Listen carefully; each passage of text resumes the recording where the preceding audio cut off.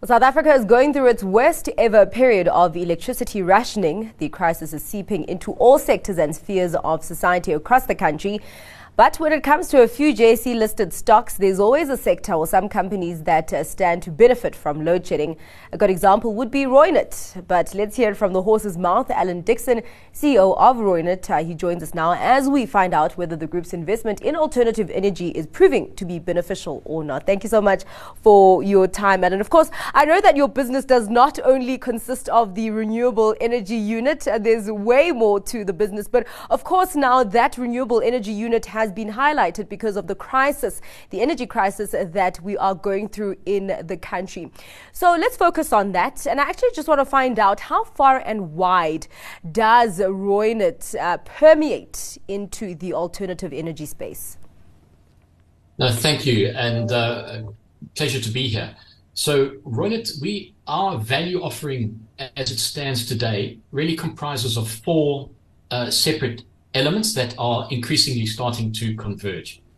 The first of those elements is we have a leading embedded generation solar energy provider, and we do that in two ways. We either build on the customer's balance sheet, typically a product that we would design and then build a solar plant for a customer, or increasingly we actually own the solar asset. And we then sell electricity to the customer on a long-term power purchase agreement, and that blend of building for the customer and us owning and selling electricity puts us in a very good position in the embedded generation solar market.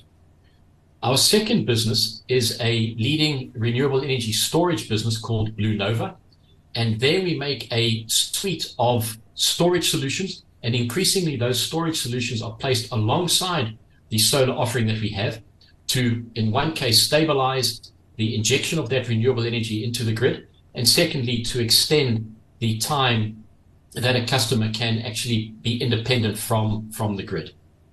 Thirdly, we have a business called CBI Energy, and that business controls the energy. So that allows the customer to shape and decrease and remotely operate his energy control and manage his load and his offtake for that.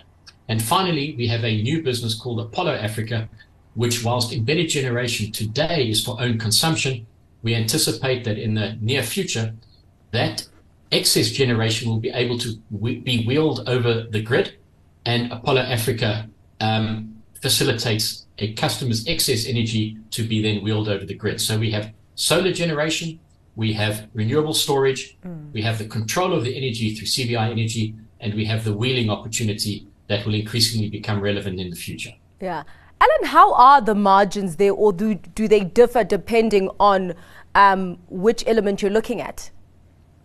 It does vary, and I think that the offering that Reunert has, I think, is compelling from a customer point of view, because I think the renewable journey is going to go on for some time, and I expect the liberalization of the market to continue, and opportunities for the customer to change his strategy on renewable energy and continue to evolve is highly likely. And I think having a offering such as ours and a single point of contact is very useful from a customer point of view.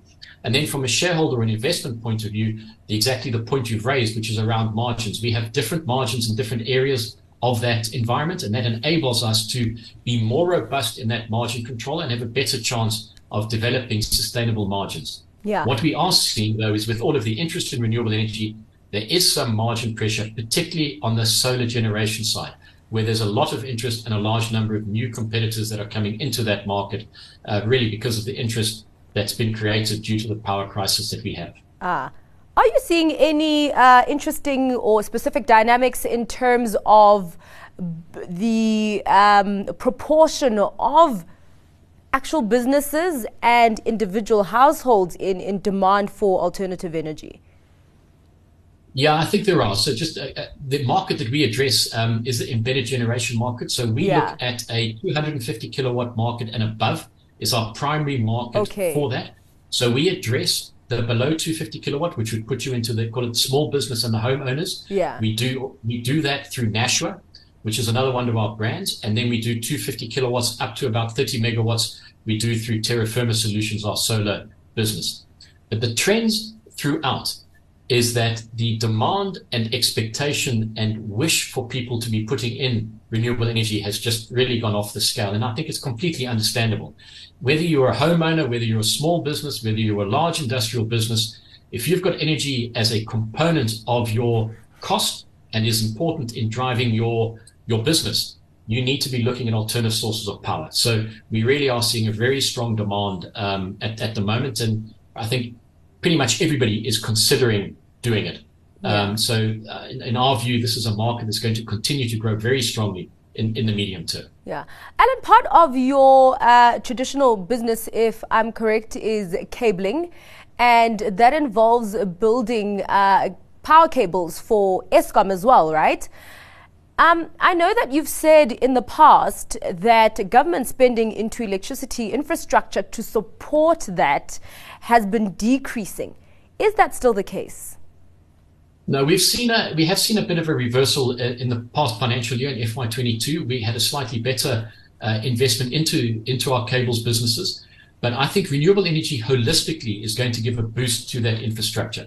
We talk about two different types of renewable energy. We talk about embedded generation, which is really what we've spoken about now, which is on-premise renewable energy.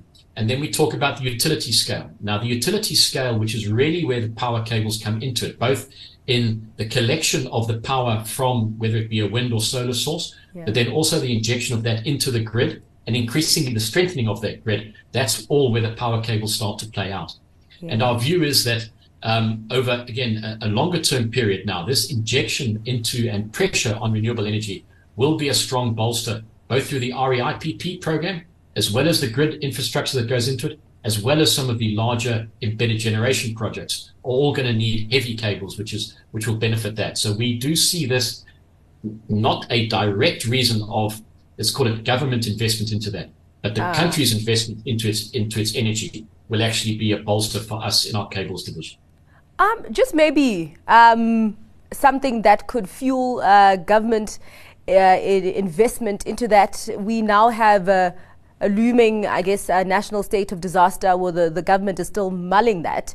And of course, the aim of declaring a national state of disaster means that more resources, particularly financial resources, are available to kind of mitigate the challenge of load shedding. So would you expect a significant upside in that cabling business if that does become the case? Yeah, look, I do expect an increase. You know, many of these projects, an expansion of the grid as an example, it's a 10-year exercise. It's not something that you turn on tomorrow. You know, you've got servitudes to buy, you've got substations to build, you've got power lines to build. So I think what this initiates really for me is, rather than it being a binary switch from 10 to 20, it's a long-term investment into the power grid itself, the generation capability that we have with the country, and actually getting it to the consumers themselves. So I'm hopeful that what we're seeing now with this increased investment is a real commitment to long-term electrical infrastructure investment, because that's what the country needs at all three levels: generation, transmission, and distribution. And fortunately, you know, Reunert is well positioned to benefit from that, not only in its traditional businesses like cable, but also obviously in its renewable energy businesses, which tap into new generation sources. Well, thank you very much, Alan, for your time and giving us insights into the prospects of Reunert's renewable energy unit. That was the CEO of Reunert, Alan Dickson.